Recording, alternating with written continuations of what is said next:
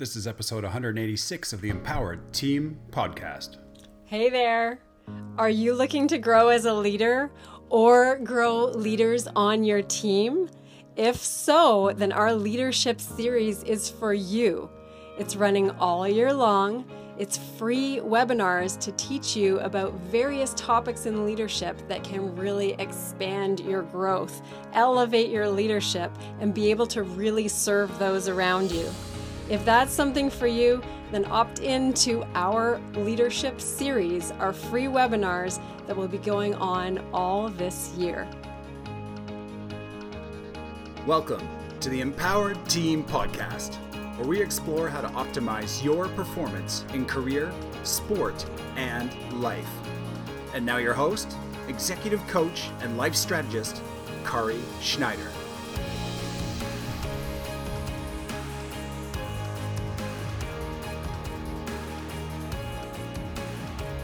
Okay, welcome, Katie. And I am so fortunate to be here on the Empowered Team Podcast with Katie Be Happy.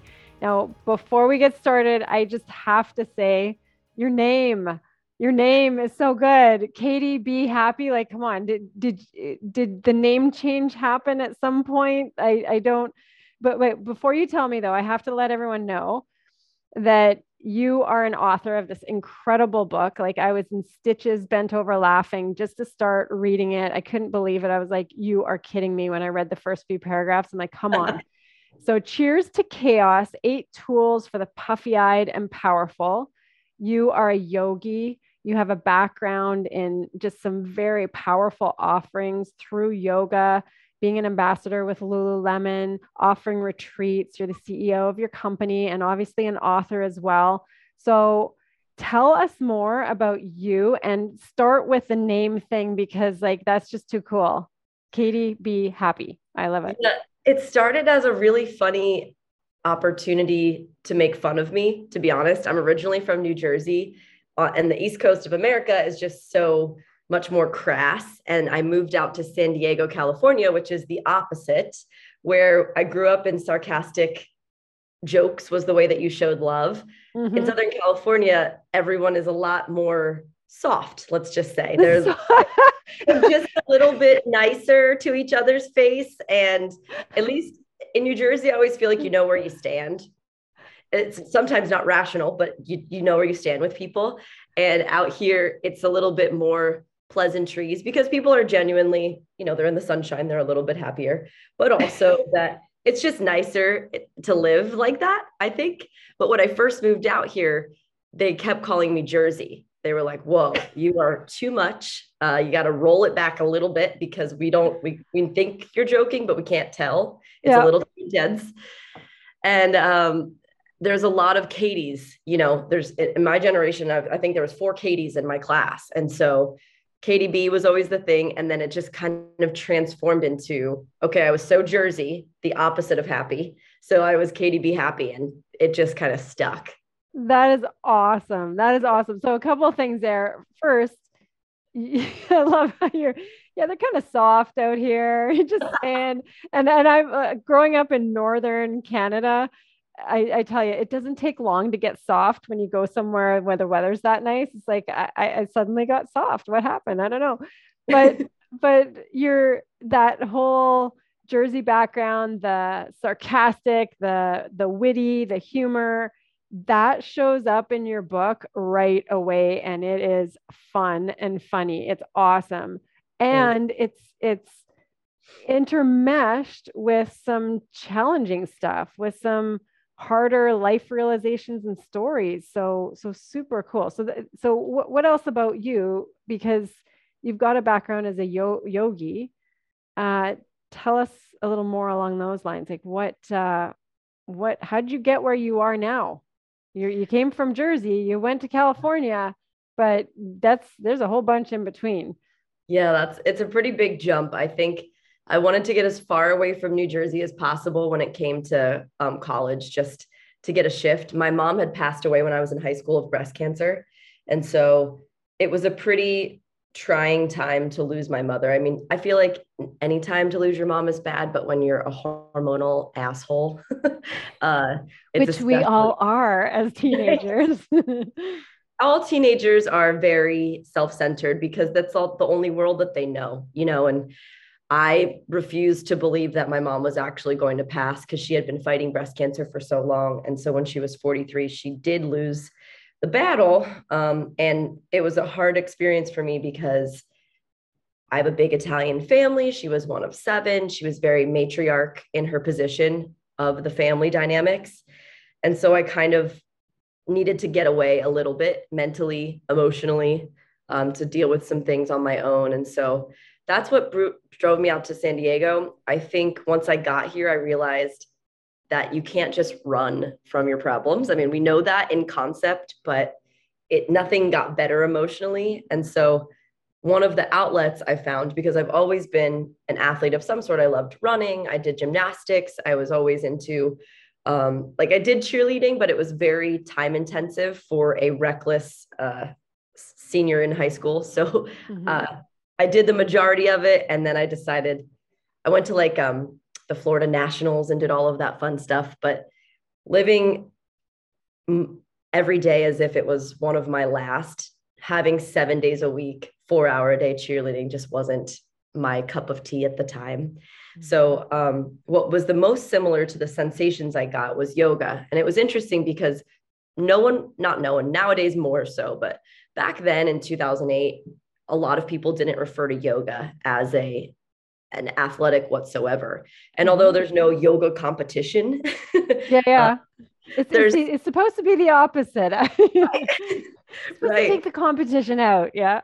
I actually really enjoyed just getting better at something that I didn't know much about, but it felt a little familiar to gymnastics in that way. And then the sweet spot was the emotional release, because I think I was just going so fast that I never gave myself the opportunity to just be. And in yoga, they ask you to hold the stretches 2 to 3 minutes, some of the deeper ones longer. And in those moments, you have to really sit with yourself. You have to get to know yourself. And in my early 20s and even into my late 20s, I was really invested in that journey. Like, how do I get to know my emotional self more? Because I wasn't familiar with sitting with any of that stuff. So I became a yoga teacher when I was 23. I was working for nonprofits. So I was an international business major, and I was trying to save the world by raising money for Susan G. Komen and for Make-A-Wish Foundation and for all these great nonprofits that I was really invested in helping. But when I started teaching yoga, I watched what happened to someone minute 1 to minute 60. It was instantaneous shift. That 1 hour completely changed how their demeanor was. And I knew that when they went back into their lives, went back home to their kids or went back home to their spouse or whatever, they're going to be a little bit more grounded, a little bit more open, a little bit more loving. And to me, that was the magic that I was looking to influence, because it didn't have to be as grandiose as my young self wanted. Instead, it could just be small, like person by person. And that's the precipice of where it started. Obviously, in the start of a nonprofit, you don't make that much money. I was making maybe 40 grand a year. So I did the math and I was like, if I leave my 9 to 5 and just do yoga full time, I'm not really losing much here. So I can take the risk now, right? And it just built. I've stayed out here. I never thought I would, but sometimes when you get stuck in the sunshine, it's hard to go back. And I've built a company where instead of just doing yoga, I like to call it a workout and a work in. So you get opportunities. Yeah, you can come to my classes or you can go on my app and do a lot of the stuff with me too. But then you can take it also to the next level of an international experience. And that's really where my international business got to spread its wings within my yoga, because then I was able to run trips to over 40 countries over the past 15 years. And they're like self-development trips where it's not just movement, but you do journal work and personal development, a lot of the stuff that you talk about on your podcast. Some of those things are what we integrate into the trip, as well as sightsee and have fun too. So if you, for some people listening, the idea of healing and using yoga to do it might. I'm sorry, hold on. My ear pods checked in.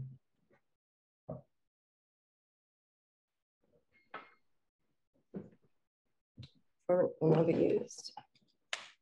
How do I turn my Bluetooth off?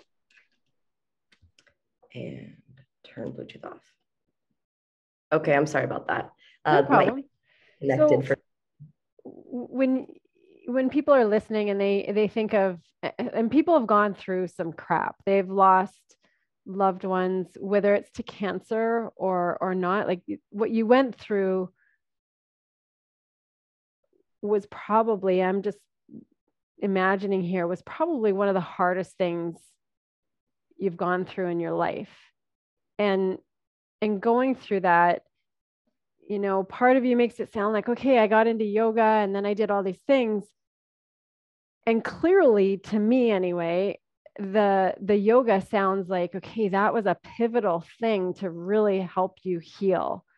And when you, especially when you're describing it for someone who goes from that minute 1 to minute 60 in a class and they've come out a new person or a different person, what did it do for you? Like, how is this how is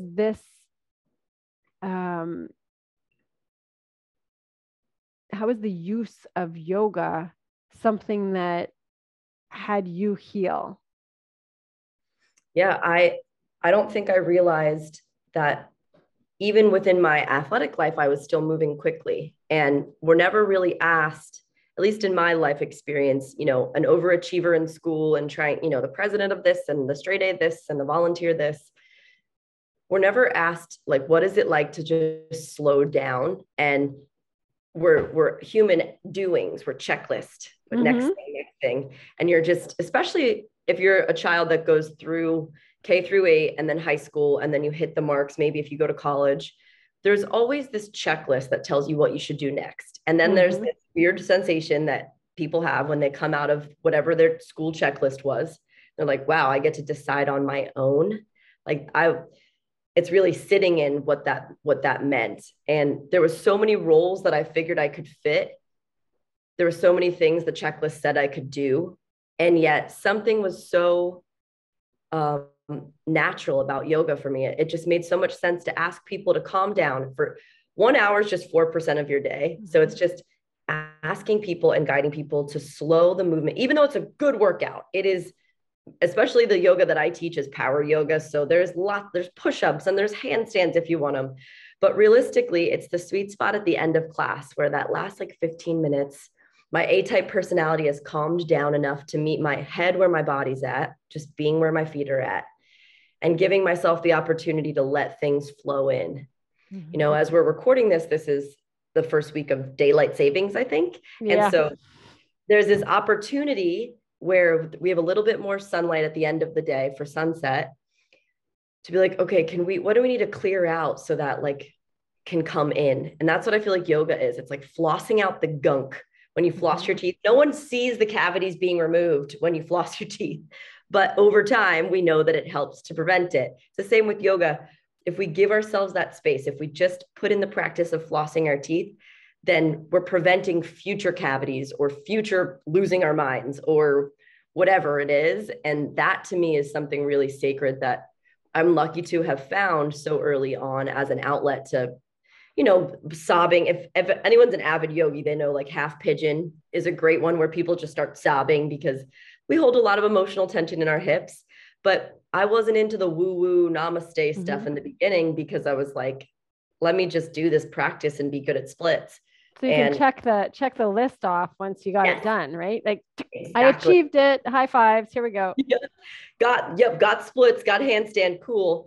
And then the more you practice, just like you said at the beginning of the podcast, you realize there's no competition. It's actually just a practice of coming back home to yourself every time you're on the mat, that it's introspection of like, okay, let's clear out what's before me and let's move forward into what's next. It's a great opportunity to self-analyze in a way where we may not get that outside of the classroom because the world is asking you to do so many things. But the yoga, the pose is what you're doing and the yoga is who you're being, right? To yourself and practicing that. Yeah. And I love that opportunity that you're pointing to and that self-analysis in the sense of it's like analysis with allowance. It's the that being. It's such a beautiful thing. It's one of those things that I haven't had yogis on our podcast before. I've had a lot of athletes, like Olympians, pro athletes, just different guests who have this physicality and this desire and this achiever mentality, and we use it for business. We use it for teaching the lessons and the mindset of for the achievers to really have the life that we want. And what you're describing, and the reason this is so intriguing to me, your book, just how connected to yoga you are, is because it's this form of physicality that is meditation. It's this physical meditation, this physical form of meditation. And right now, to me, so many people, especially achievers, especially throughout COVID, so many people who are being depended on are struggling. And if they're not taking care of themselves, then the other people who rely on them are also struggling even more. And what you're offering, and especially in looking at your book, you're offering just these simple options to serve people's wellness, to serve not only their mental wellness, but their physical wellness, to serve them to be able to be. It's so powerful. It's so cool. So thank you. It's one of the gifts that my mom had given me for leaving Earth so quick, is because I got a chance to see her pass, literally take her last breath. And when you see someone take an inhale and then they exhale and they don't inhale again, you're like, this is it. This is all we get. And it's not that I hope everyone gets the opportunity to see someone exhale one last time, because it's so real. It's just like, this is it. Then she's gone. And I knew she was gone. And I was like, okay, if that's it, right? And who knows what's next? And that's a whole different debate. But the idea is, if this is all I got, and I don't know when my last breath will be, I have to utilize this time and space to be the most present and connected, but also the most giving and not producing, but like you said, I have goals. I want to achieve them too. But if I'm moving so quickly through my life that I can't enjoy what's right in front of me, I might get hit by a bus tomorrow. I might take my last exhale. So that we need these tools and practice to really sit back and analyze and say, okay, can I take today and just enjoy what parts of the day were good, and enjoy what I can, because at the end of the day, none of us get out alive, right? Mm-hmm. Yeah, I got goosebumps when you describe that, because it's so true. And it's as simple as a breath. It's as simple as a breath to be right here. It's so powerful. And yeah, and we don't get out alive. It reminds me of someone wrote on my whiteboard at one point in our facility. The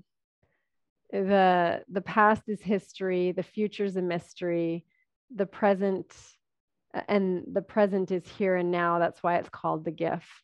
Or that's why it's a gift. Yeah. The present. So anyway, I didn't say it very well, but that's you get the idea. I do. And yeah. It's exactly that. It's the now. It's we don't know. None of us are getting out of this alive. And sometimes we act as though,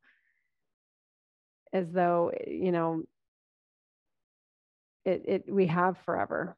We have all the time in the world.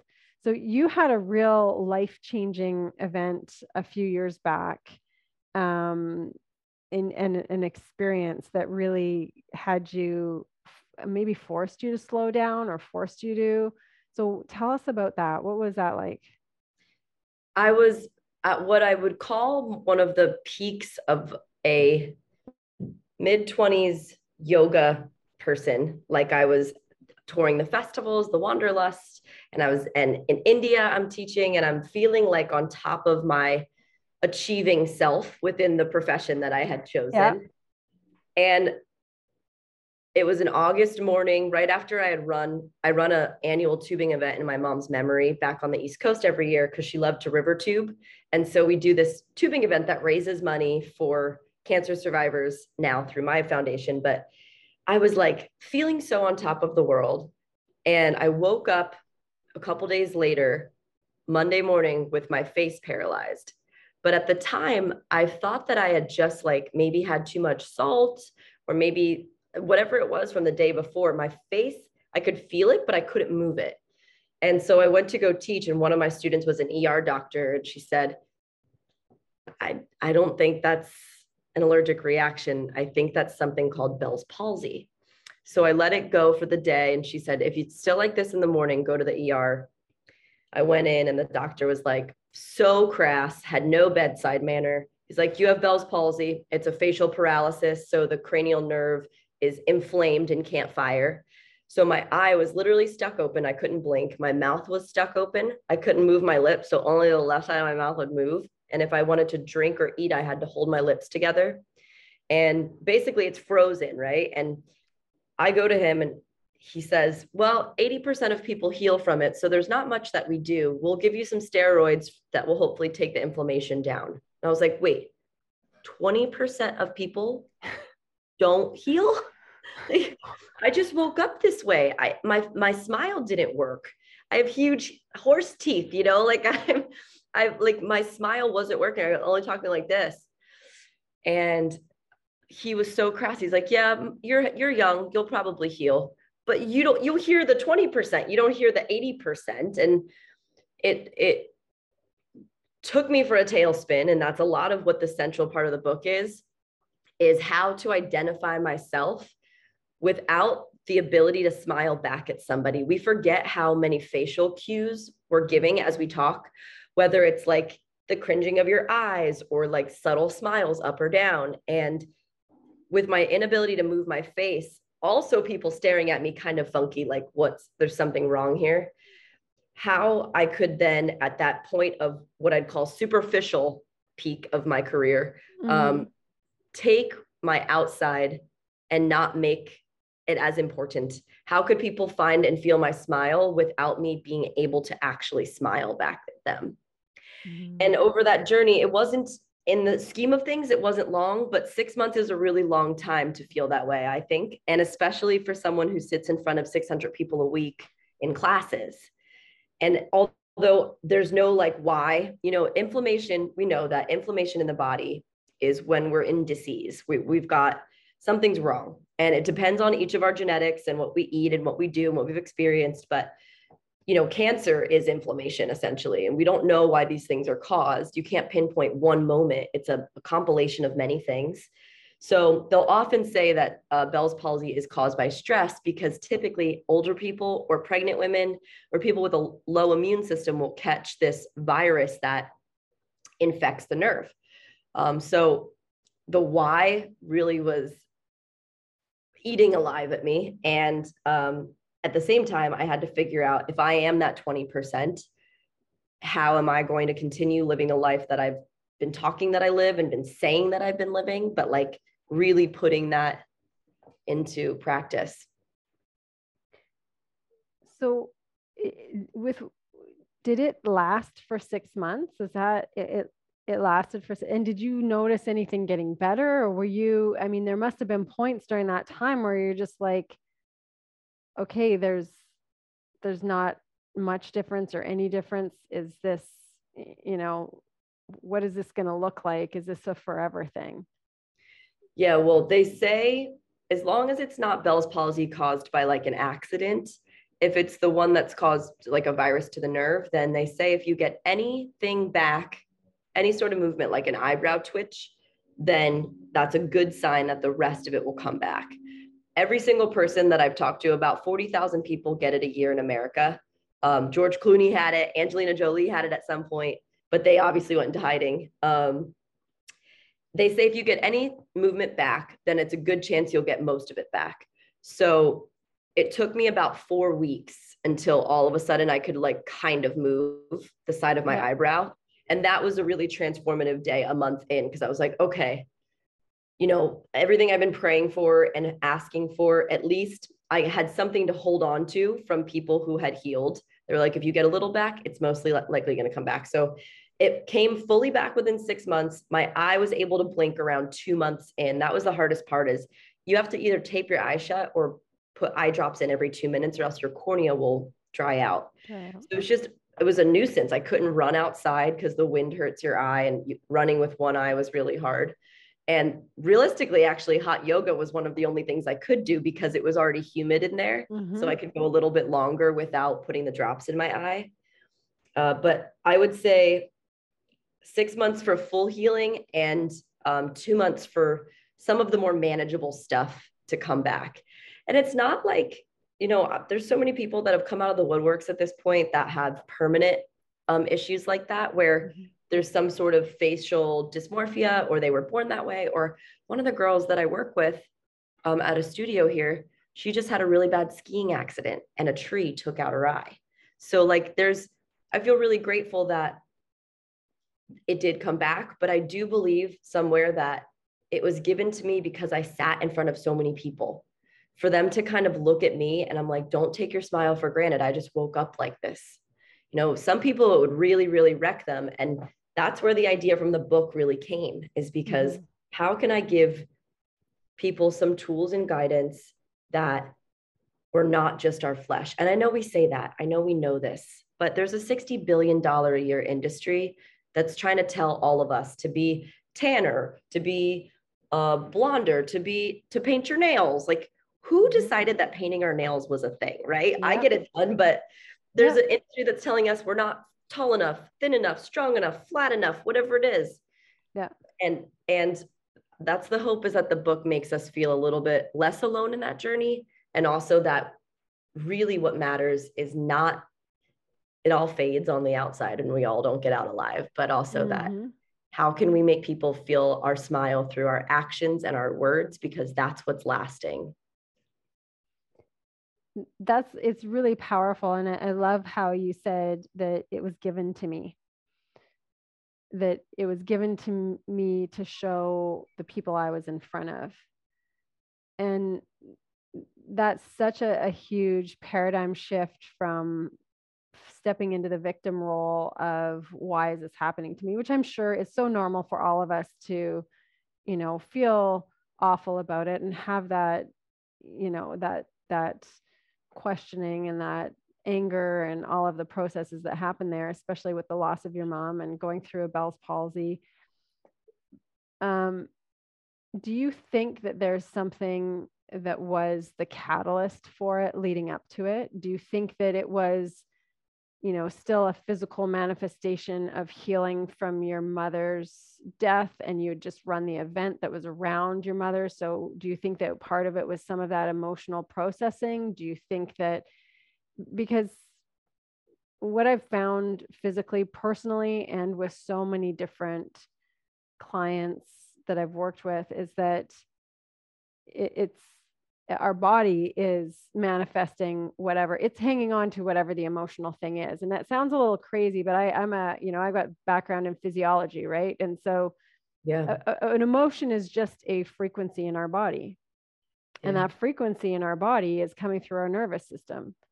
And our nervous system is hanging on to that if we haven't allowed or processed that emotion. So if that emotion never got processed, it got hung on to for a really long time. Ultimately, for a lot of people, and I've seen this with people in police force and PTSD, I've seen this with people who've been in teaching a long time, but in really toxic environments, or just various types of leaders who are achievers and go and do all the things. And then something physical stops them. I mean, that's definitely happened to me. I dropped foot and nerve damage and all kinds of things from mechanical back crushed discs. But ultimately, something physical often stops those people who are constantly trying to go and do. And inevitably, for the most part, I've seen that there's something emotional that wasn't dealt with, or has been either pervasive and continuing within their lives. Was there something like that for you? One of the main reasons I teach as much as I still do, I'm 35 and I still teach, 15 classes a week. It's because it's selfish therapy that, like, I think a lot of us that are givers are very in tune. And I think more people can own this, that it's good for me to be able to be in front of people and talk out my stuff. like I do a Monday mantra, and it's a theme that I want to say 15 times that week. So hopefully by the end of it, I've worked through my own stuff. And I definitely know that around that time, me and my partner, who I talk a lot about in the book, we were hitting like a 3-year mark. I think I was 28 or 29 when it happened. And I now know, looking back, that he was trying to pull away. And what was so profound about that experience is that my subtle body knew that that was happening, and I just didn't want to admit it. But because I needed him so desperately, like I really had to lean on him in that healing time. And I was so scared and so vulnerable that it was the connection that we needed.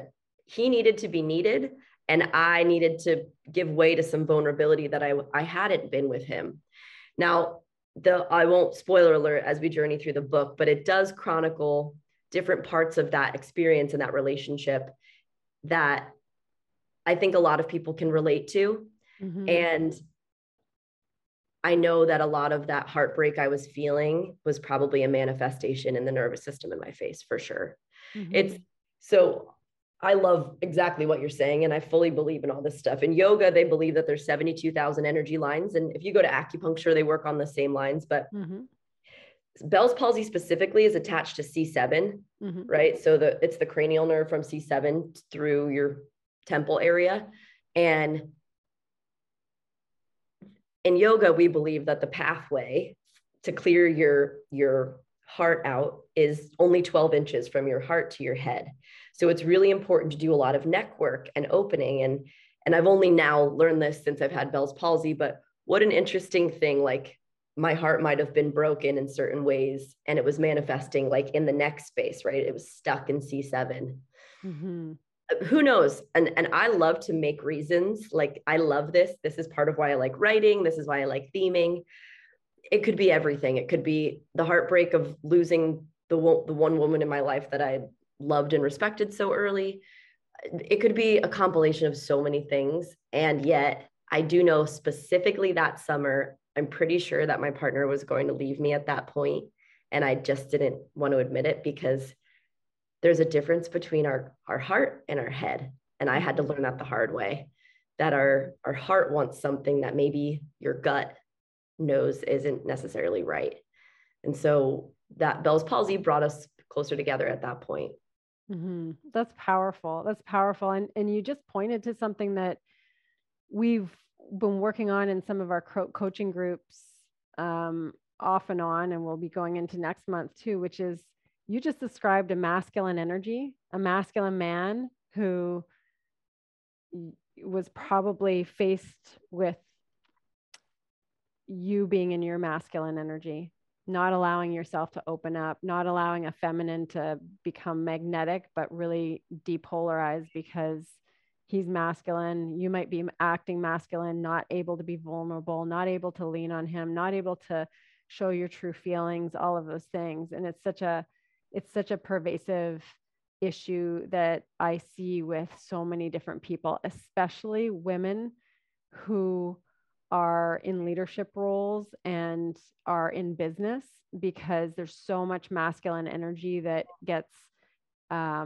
developed and practiced instead of the feminine energy that can still do just as much and is even more powerful. But we live in a world that we're taught that this masculine way of dealing with things is the way to get things done.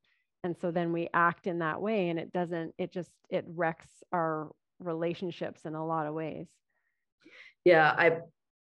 I appreciate everything I learned from what I was going through with him. And I definitely, it's one of the tools in chapter 2 is about just being able to be vulnerable, because even my mom, I remember, she would always hide how bad it was.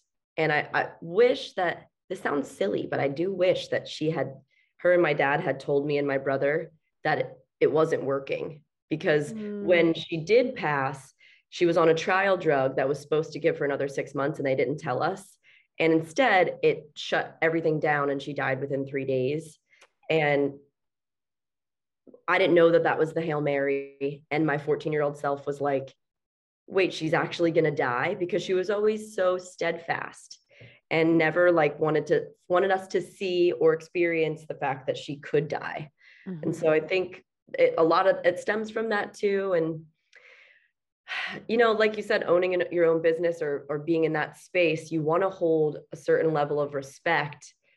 But luckily, yoga has softened the Jersey crass, the alpha a little bit. I'm not saying I'm not still that way. I'm pretty bossy, but but you own it. Yeah. And that's part of it, is just owning all of the chaos. That's what the book is for, is to make us feel less alone, because I'm very honest, sometimes too honest, embarrassingly so for my poor father and grandmother, but it's a good thing. And I hope that people feel less alone from it. But it comes out in the book, and it's freaking fantastic, because people need more of that's truth telling, but in a way that has somebody's back. So it's not, truth telling to just, get in somebody's face, but truth telling so that it serves somebody. And that's where some of what comes in your book. You refer to yourself as a broken badass. And there's another part too that, and I love this part. It's basically telling other people to go, the book is Cheers to Chaos, but cheers to whatever, cheers to the thing that's the thing for a person. Tell us about that a little bit. It's asking us to honor everything as a gift, and not saying that I'm a firm believer that I'm not happy every day, which is the funny part about my name. I think I'm, every 3 days I'm really happy. And then those other 2 days I'm making it, I'm medium. And I believe that we can't create happiness every day. And that's actually not the goal. There's more suffering and there's more pain in this life than there is good, especially as we get older and experience so many things. But we can create purpose and meaning in everything that's given. So instead of, okay, yes, it sucks that my mom died. It's painful for me to think about even 25 years later. But at the same time, I can live as if her death had meaning. And now it's just a narrative that we create. It's not something that anyone else can give to you but yourself. But I'm writing the narrative that she died so young so that I could live a life more full, and that she raised the compassion level of everyone else around her that was left without her, and realized how quickly life can fade from us.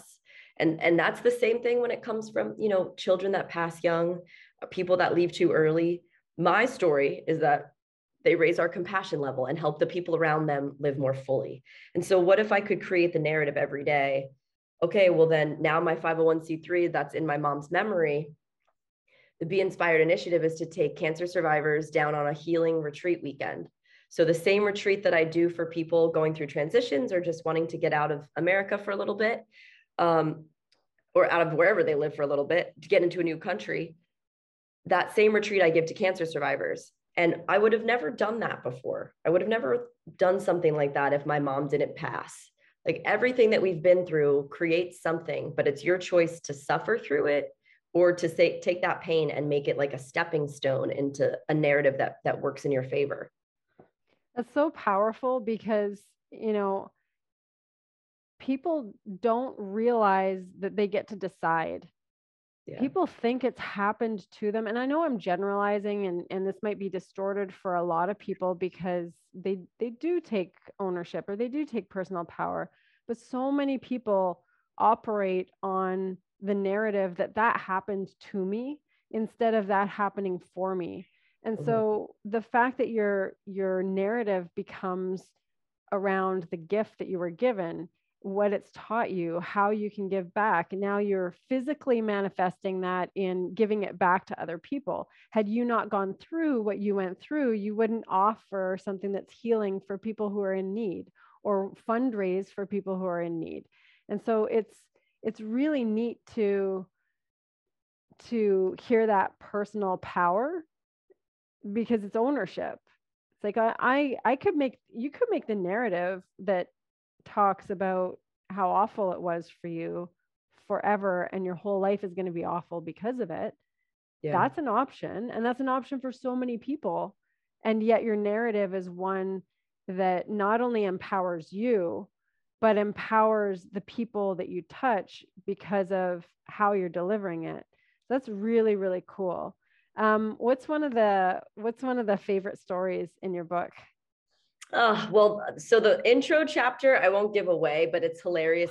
I wrote it the way it's supposed to be, because if you get through it, it's only like 3 or 4 pages. But if you are into how honest it is, then you'll keep going.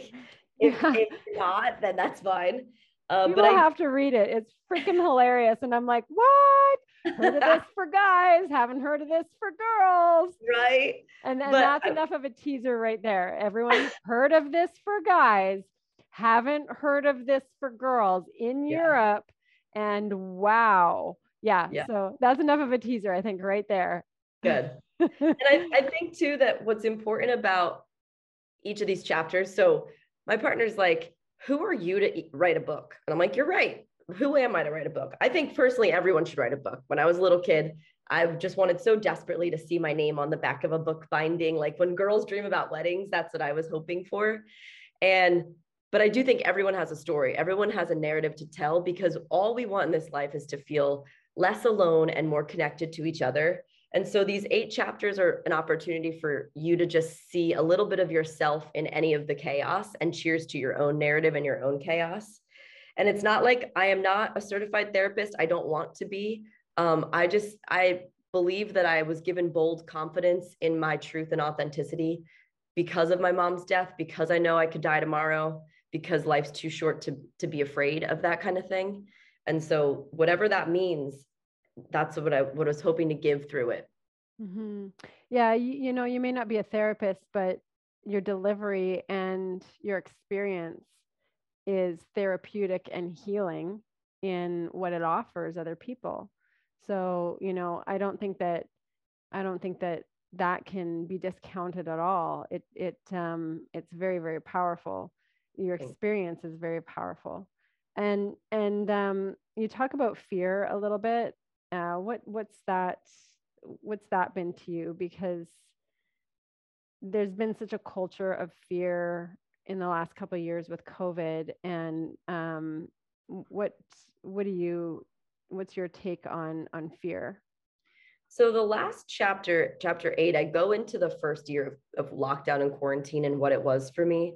And now being, 2.5 years out of it, give or take, I still feel totally different than when I first, pre-pandemic, I had, everything was flipped on its head, because I was running an international retreat business. I was doing in-person classes, and that was how I made my money and how I reset. And so everything I knew that was my identification or how I made financial resources was flattened. And so for the first time in my life, authentically, I started to get really small. Like I felt like my living room was closing in on me, because I had never been in my house so long. I was starting to clean the curtains, and I've never cleaned curtains before, but I think anyone can relate to an identity shift happening on a global scale, whatever it was for them. And so it's taken me a lot. And I would even say now I'm still not back to that place of try anything and do anything. I feel like there's this almost fear that the uncertainty that was always there, but all of us were ignoring. Like a lot of us think that we have control over things in our lives, when realistically we don't have a lot of control at all. We just like to have that facade.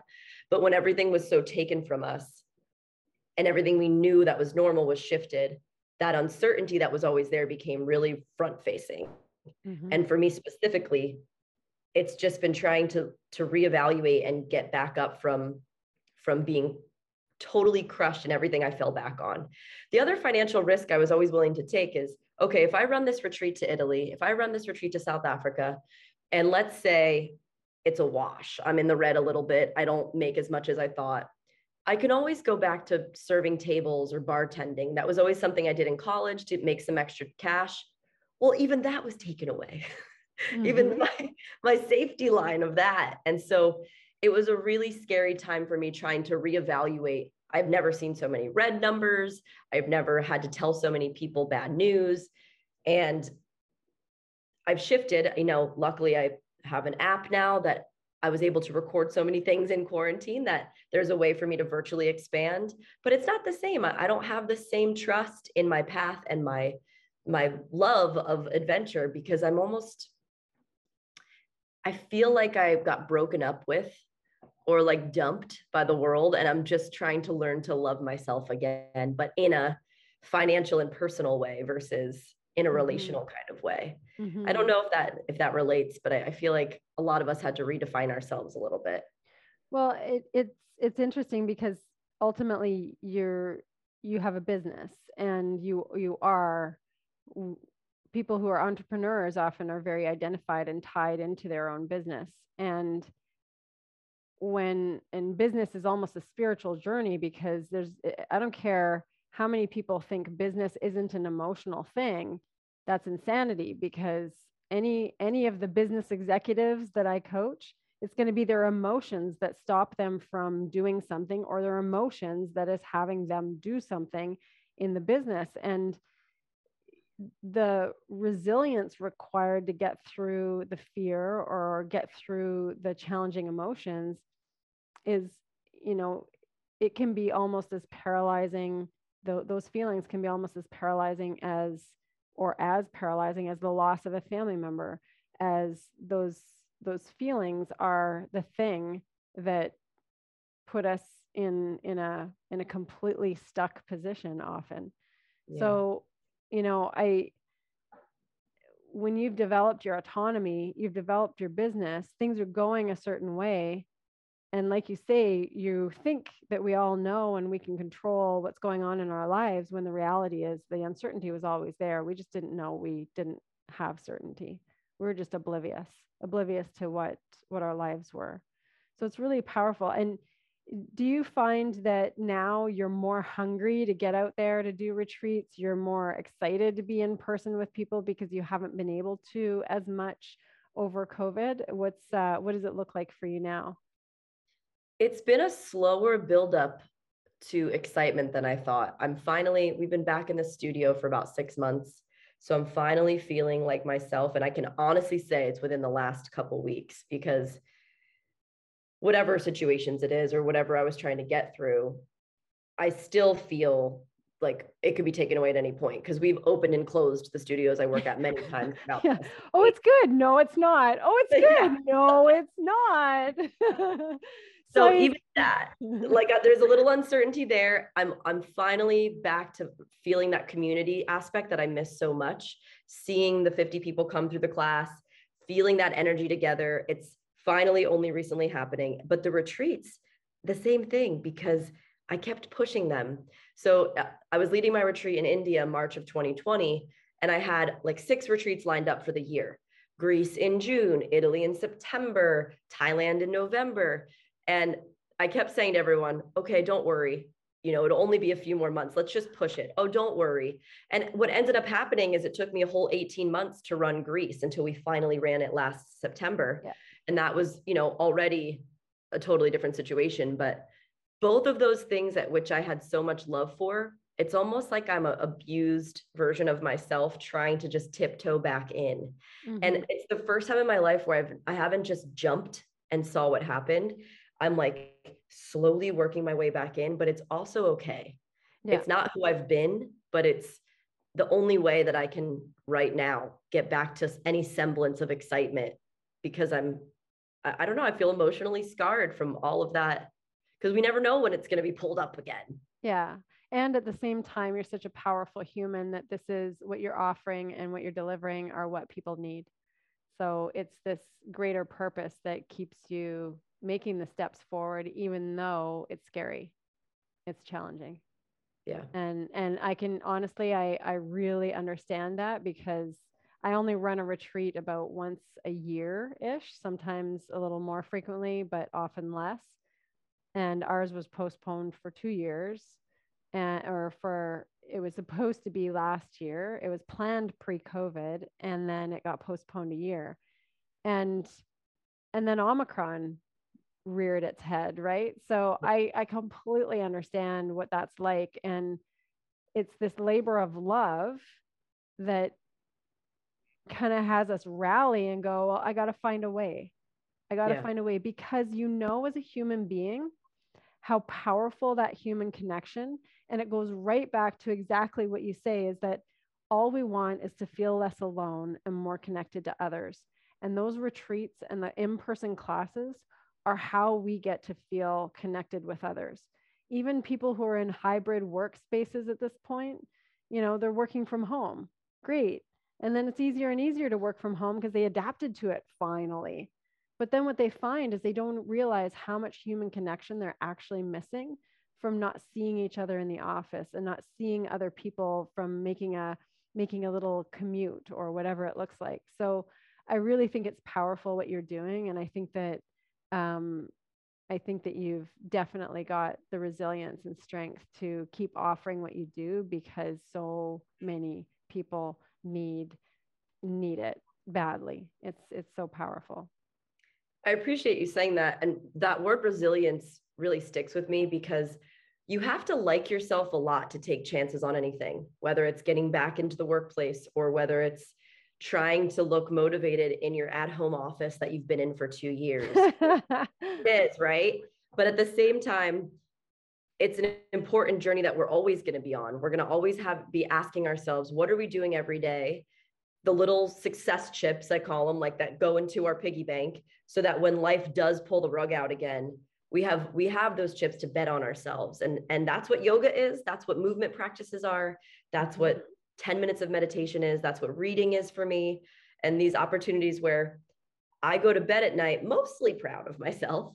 I would say 60-40, but mostly proud, so that when I can get back on the horse, I can take a chance on another retreat, even though it doesn't feel good. I don't feel 100% myself or right, but at least I can take that chance and I can be honest with people about that feeling. And then they're probably feeling something similar too. Totally. And Katie, that's so powerful. And I'm so glad you shared it in that way, because that's exactly what people need to hear. It's just those little bits to keep us all going. And it's you believing in you. And by you believing in you, you keep going. And sometimes we just need to believe a little harder in ourselves. So I just want to acknowledge you. What you're offering is so great. It's a gift to the world. Now you've been given the gifts, but you're giving the gifts, and the gift is your book. So I just want to give it a little shout out to it again. Cheers to Chaos, 8 tools for the puffy-eyed and powerful. And you certainly are powerful. I really appreciate you coming on our podcast. And point to your social media. How can people find you? You're on Instagram and Facebook and anything else? Yeah, Instagram, Be Inspired Life is my platform. Inspira is the Latin root to inhale.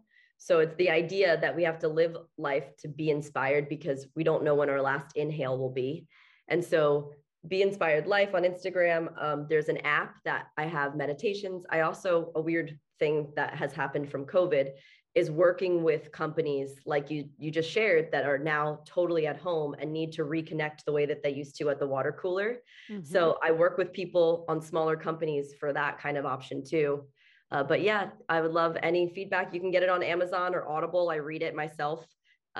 It's 4 hours. It's super easy read, and it's good for anyone going through a rough transition. And it's fun. It's fun and funny. Like, it might be an easy read, but it's freaking hilarious, and it has so much to offer. So if as a gift as well, it's an awesome option. I love it. And I love what you're doing for other people who are cancer survivors, and even like orphanages, India, Mexico. You're up to some big things, and it's really powerful. So thank you for being you. Thank you for coming on, and keep doing what you're doing. Thank you.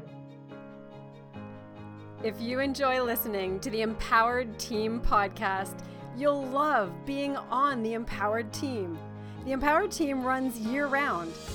It is our group coaching and accountability program where we take mindset and physical performance concepts and break them down to usable action steps that optimize results. To learn more about our empowered leadership coaching for business, our custom online physical training plans, and of course, the Empowered Team Group Coaching, head to www.theempowered.ca/empowered-learn-more. That's www.theempowered.ca/empowered-learn-more.